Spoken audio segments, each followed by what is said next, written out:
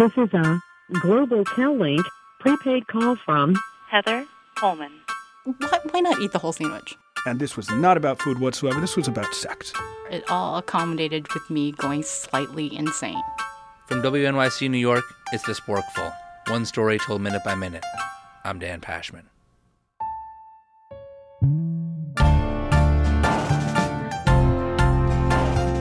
For the last month, I've spent every working day trying to figure out where a third of a sandwich went one fall day in 2001. Or, if you want to get technical about it, apparently I do, where a third of a 6-inch sub at a call center in Elkhart, Indiana went one fall day in 2001. The search sometimes feels undignified on my part. I've had to ask about teenagers' sex lives. Where, how often, with whom. Didn't have anything to do with the sandwich. I was just curious. Before I get into why I've been doing this, I just want to point out something I never really thought about before I started working on this story. And that is, it's really hard to account for your meals. In a detailed way, I mean. What did you have for lunch last Wednesday? Soup? Salad? Sandwich? Was the bread soggy? Are you sure? The entire day, name every single thing you ate. It's hard. Here's the case I've been working on. I totally remember the very first time that I noticed my food was missing, and that was a Schlotsky's personal pizza. This is Heather Coleman. Right off the bat, I want you to know that the story she's about to tell is a true story. Seriously, it's a true story. In the fall of 2001, she was working at a call center in Elkhart, Indiana. She worked long shifts, so she'd often buy a big meal for lunch, eat half, and put the rest in the office fridge for dinner. So my dinner shift comes up. I'm looking forward to this pizza, of all things. I open it, and one slice is missing. Just one. Heather wrote it off. Lots of people in the office ordered from Schlotsky's. Maybe it was an honest mistake. Turned out, it was just the beginning. The 6-inch sub. That's the one that nailed it. It was pretty obvious when a 6-inch sub that was definitely 6 inches, when you open it up and there's only 4 inches left. And I was just like, what the heck is going on? What kind of sandwich was it? I believe it was a club sandwich. Yeah, the mayo, the mustard, all the good stuff. It had bacon on it? It wouldn't be a proper sandwich if it didn't have bacon on it. What about cheese? Are you a cheese on the club sandwich person or no cheese? I am one of those people who do believe that cheese does make everything better. That's a fact.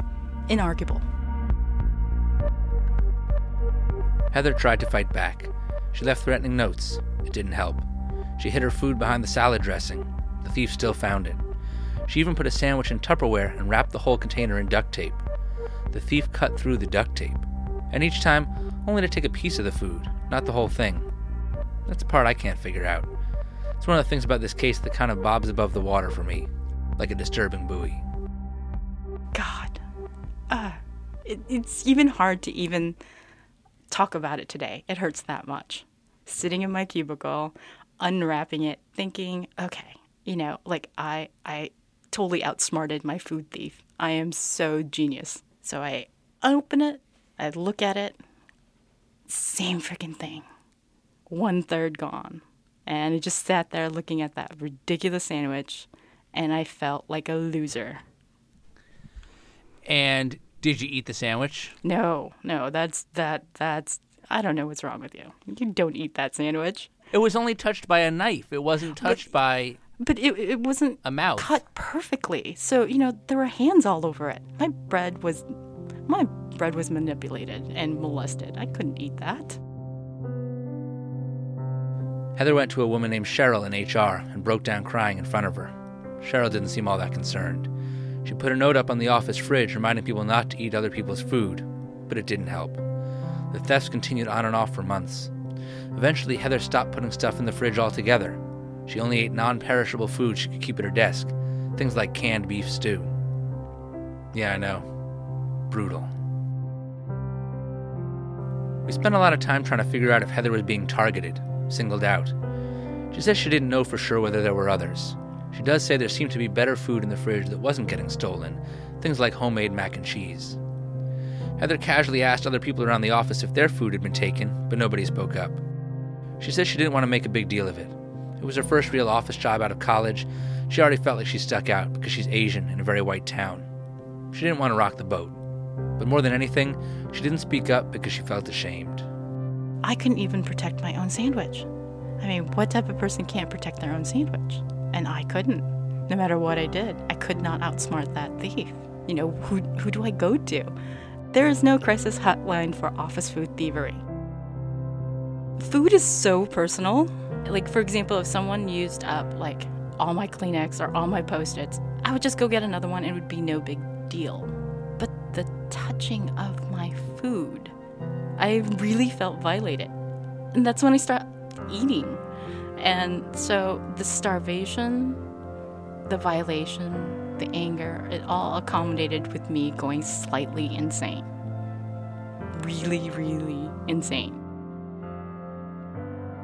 I wanted to put together a list of suspects, and for that, thought I needed to understand this food thief a little better. I reached out to Baron Ambrosia, culinary ambassador to the Bronx and host of the cooking channel show The Culinary Adventures of Baron Ambrosia. Baron himself is an admitted food thief. In one episode of his show, he ends up in a pull-up contest with rap legend Melly Mel after swiping 2 pies from a neighbor. I filled him in on Heather's situation and asked him for his take on the culprit. This is not a crime of hunger. I was caught stealing a pie once, as you well know, but I took the whole pie, and I ate the whole pie. Never once would I take a portion of something.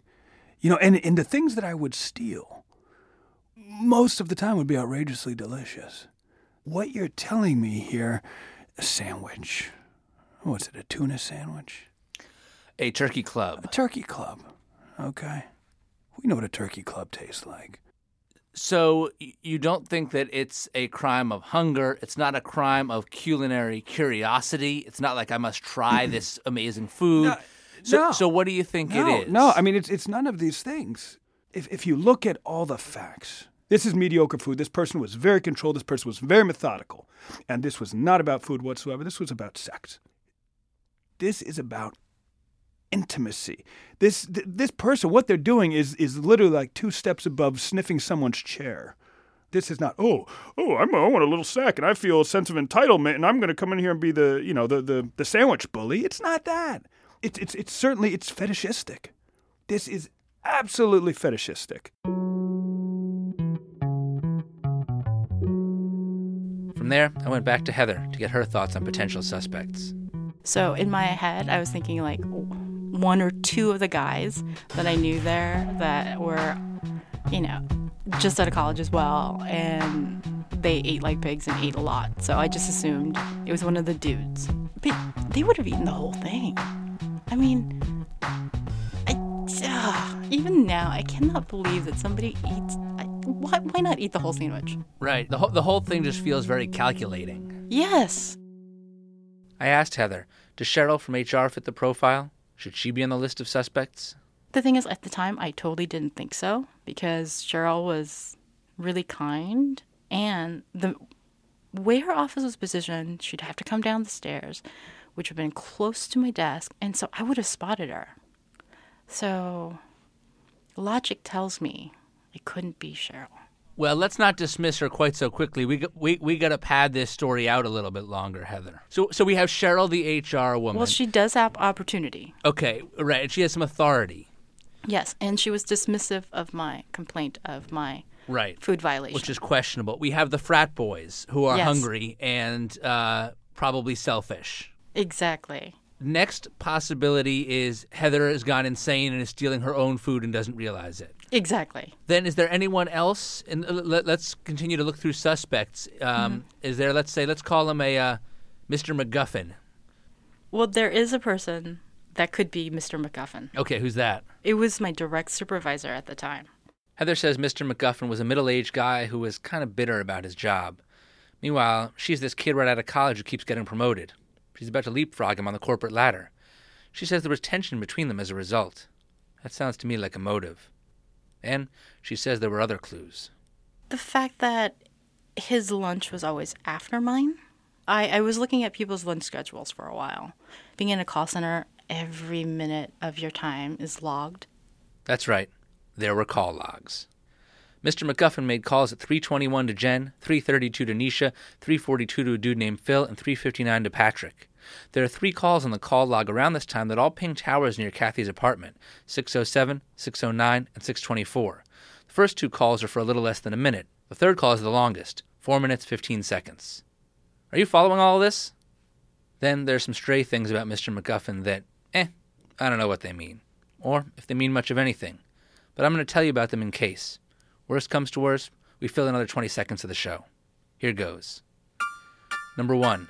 When he was 12, Mr. MacGuffin may or may not have lied to one of his teachers. Number 2.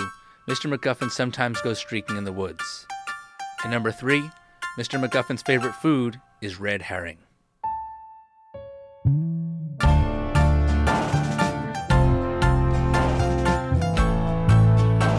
Coming up on The Sporkful. I mean, it seems like, it could be done, but it seems far-fetched. So I just wonder where her little perspective of reality is sometimes. I lost it. I had no way of holding back this burrito anger I had running through my veins.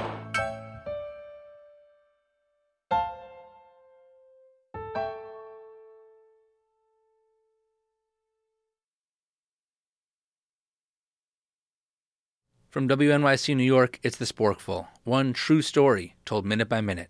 I'm Dan Pashman. Earlier in the show, we raised the possibility that Heather had gone insane and was actually stealing food from herself. Well, to be precise, she raised the possibility when she said, quote, "It all culminated with me going slightly insane." This topic comes up a lot when you talk to Heather. So I talked to her friend Kelly. Kelly says Heather is really nice, funny, sweet, a great person. They didn't know each other back when all the food stealing was happening. I asked Kelly if she had ever seen signs that Heather might be out of touch with reality. Well, we both have dogs, and I'm always feeding my dog treats, and she's always putting her dog on a diet and telling me that her dog's chubby and my dog is cute. And my dog is a little bit chubby, but hers is not as chubby. So I just wonder where her little perspective of reality is sometimes. So there's that. For just a minute, let's put aside the question of whether it's psychologically possible Heather was stealing food from herself. Let's look at whether it was physically possible. Like, could she have pulled it off? Heather says it took 2 minutes to get from her desk to the lunchroom. Then she'd have to remove a sandwich, slice a piece off, put the rest back, and get back to her desk. That's not much time. I don't think I could even do it. If I go there and CSI'd it, sat at a desk, did a quick run through, did it, I don't think I could have completed the act in that time frame. Gauntlet so thrown, producer Ann Sandy and I gave it a shot. All right, we're in a corner of the WNYC newsroom, the farthest possible point from the lunchroom. Right. And that's where Heather said she sat, the farthest possible spot. Right. And she said she worked with about 75 people. There's about 75 people who work on this floor. Yeah, I think that's a fair estimate. So this is basically exactly the same. Right. You got the stopwatch? I have the stopwatch. Hit it. All right, we're walking to the lunchroom now. We got to walk briskly, like we're in a rush, but not too rushed. Right, we don't want to attract attention. Hey, Brooke. Hey, Dan. Nothing to see here. Hey, Dubner. Dan. Is that Lakshmi Singh? No. Ooh, there's a shrimp sale at the crab crib. Sometimes I think Ann isn't listening to me. All right, we're entering the lunchroom. We got to the kitchen. All right, 37 seconds. Took out my half a sub, sliced off a piece, ate it, put the rest back. Then I took it out again and ate some more because it was good. Then I put it away again and raced back to where Heather would have sat. Okay, Ann, how long? All right, we are at 1 minute, 59 seconds. Huh. I mean, it seems like, it could be done, but it seems far-fetched. Here's what I take away from my conversation with Kelly and the test Ann and I ran. I don't think Heather's insane. I just don't. I think her reaction to all this is pretty understandable. I've heard and seen her demonstrate normal human emotion towards me, like when she talks about the pain of losing all those sandwiches. But on all the other options, it's a toss-up. Could she have just accidentally misplaced her food over and over again? It's possible. Could she have made up the whole story just to get on this podcast? It's possible. Could all of human existence actually just be a dream in the mind of a giant space turtle? I asked my magic 8-ball, and the answer was, ask again later. Back at the call center, Heather was keeping her head down and avoiding the communal fridge. Weeks went by. She hadn't moved on, but she was trying to stay focused on her work. Then came the burrito. She got promoted again, and a group of supervisors took her out for lunch to celebrate. They went to a place with really big, amazing burritos. Heather ate half of hers and got the rest wrapped up. She put it in the office fridge. Before she went home for the day, she went to grab it. It was a travesty. The wrapper was just torn open. The burrito itself was mangled. And I'm saying mangled as in like a rabid dog went through it. Worst of all for Heather, only the chicken had been removed. The rest was left laying there, splayed open like a carcass on the savannah. I haven't felt that kind of anger since like the Cubs didn't go to the series because that ball was caught by the fan. That's the type of anger I felt. But you know something? That burrito was the reason that I found out who it was.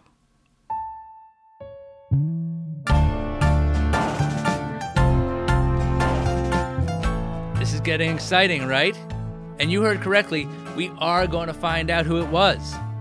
You didn't think I'd take up this much of your time and then not even figure out for sure who did it, did you? Who would listen to a show like that?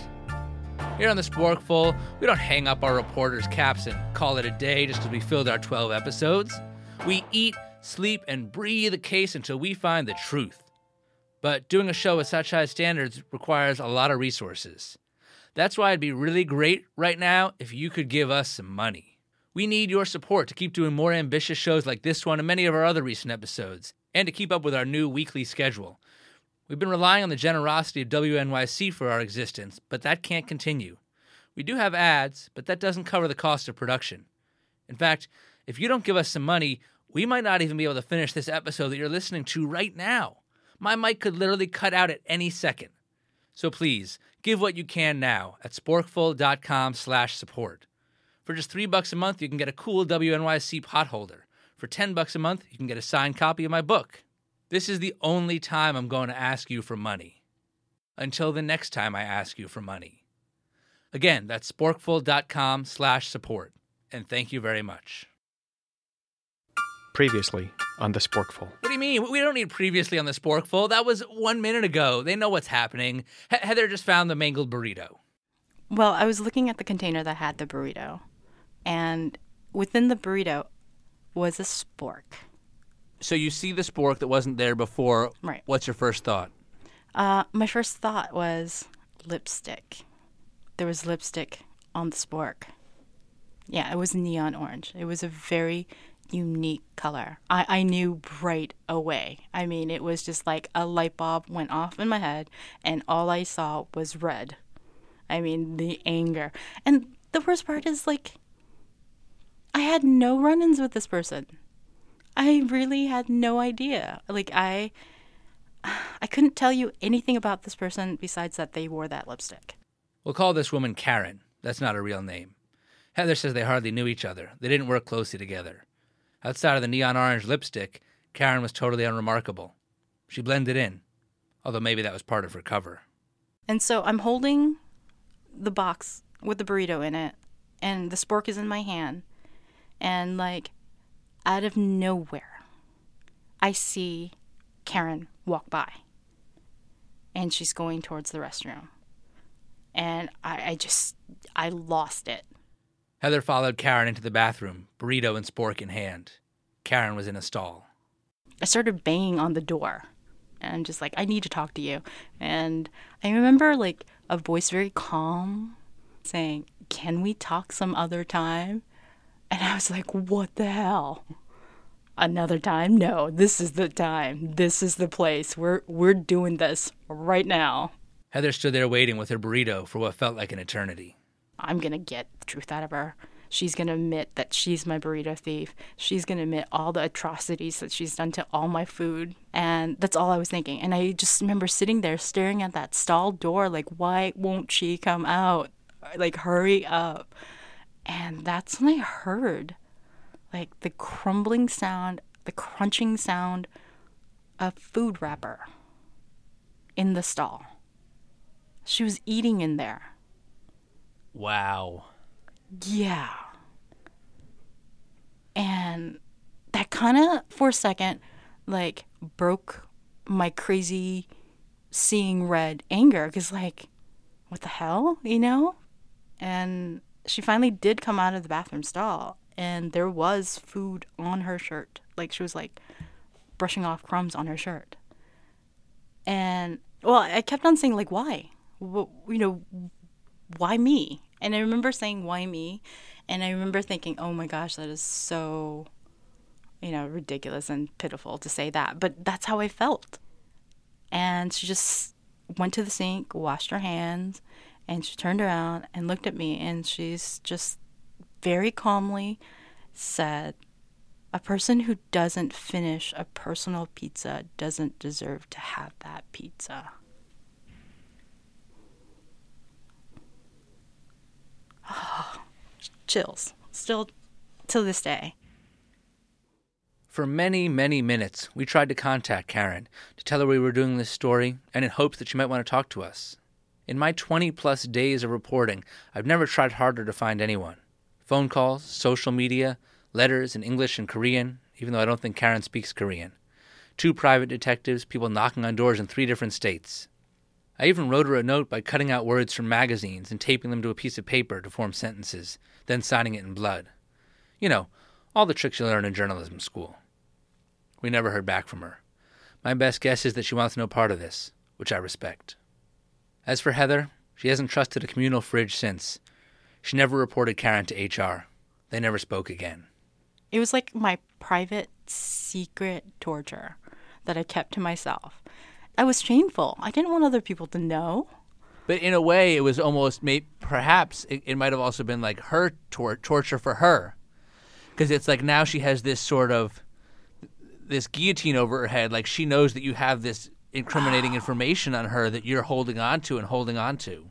I never thought about it that way. I was so self-absorbed at the time. I was just thinking about me, like, how am I going to handle this? What am I thinking about this? It's possible, Heather, that you had the best revenge by never doing anything. Even to this day, you lie awake thinking about her, saying, why? But she could lie awake thinking about you. What if she finds me on Facebook? What if we end up working in the same company or in the same town again? What if I see her on the street? What if she reports it to my current boss? Exactly, because I'm always holding the other shoe for her. That's right. All you got to do is drop it. Mind blown. Never thought about it that way. But now I feel like, I have the upper hand. That I will drink her milkshake.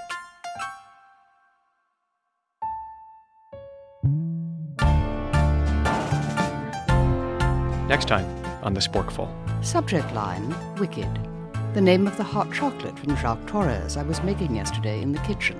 And also, I am sorry to say, the term for the unkind person who is made off with the tin. Our conversation on office eating continues. Is it okay to take just a splash of someone else's salad dressing from the work fridge? We'll debate. And a stolen container of pad thai reduces a grown man to tears. Then in 2 weeks, I'll talk to some guys who filed Freedom of Information requests to unearth the complaints in the cafeteria suggestion box at the CIA. Please remember to support the Sporkful with money. We need your help, and we really appreciate it. Donate now at sporkful.com/support. The Sporkful is produced by Ann Sandy and me. Chris Bannon is our oracle. Dan Crocker is our tape sync man in Duluth. Joanna Solotaroff sits next to us. Eddie Koblenz was my neighbor growing up. Lital Malad gave us editorial help. Starlee Kine had nothing to do with this show whatsoever. I just always wanted to say Starlee Kine. It's the best name in public radio. Zario Fabia Quist Arcton. Special thanks to Heather Yoon Coleman for being such a great sport and sharing her amazing story with us. Thanks also to the hardcore Serial fans on Reddit for transcribing every episode of the show. That sure made my job easier. Thank you to our friends at Serial and This American Life for making something so amazing that it warranted this homage. If you haven't already listened to Serial, well, you're probably a little confused right now. Or, more likely, you stopped listening a while ago. Anyway, go check it out and come listen to this again. The Serial theme song was composed by Nick Thorburn. Please subscribe to The Sporkful in iTunes or wherever you get your podcasts so you can keep getting new episodes. This show is a production of The Sporkful in WNYC, New York. Now, Heather, in the time that you were working at this company, did you ever work with anyone named Jay? I don't know. I don't recall. How about Asia? No, don't tell me this is Serial. Oh, gosh.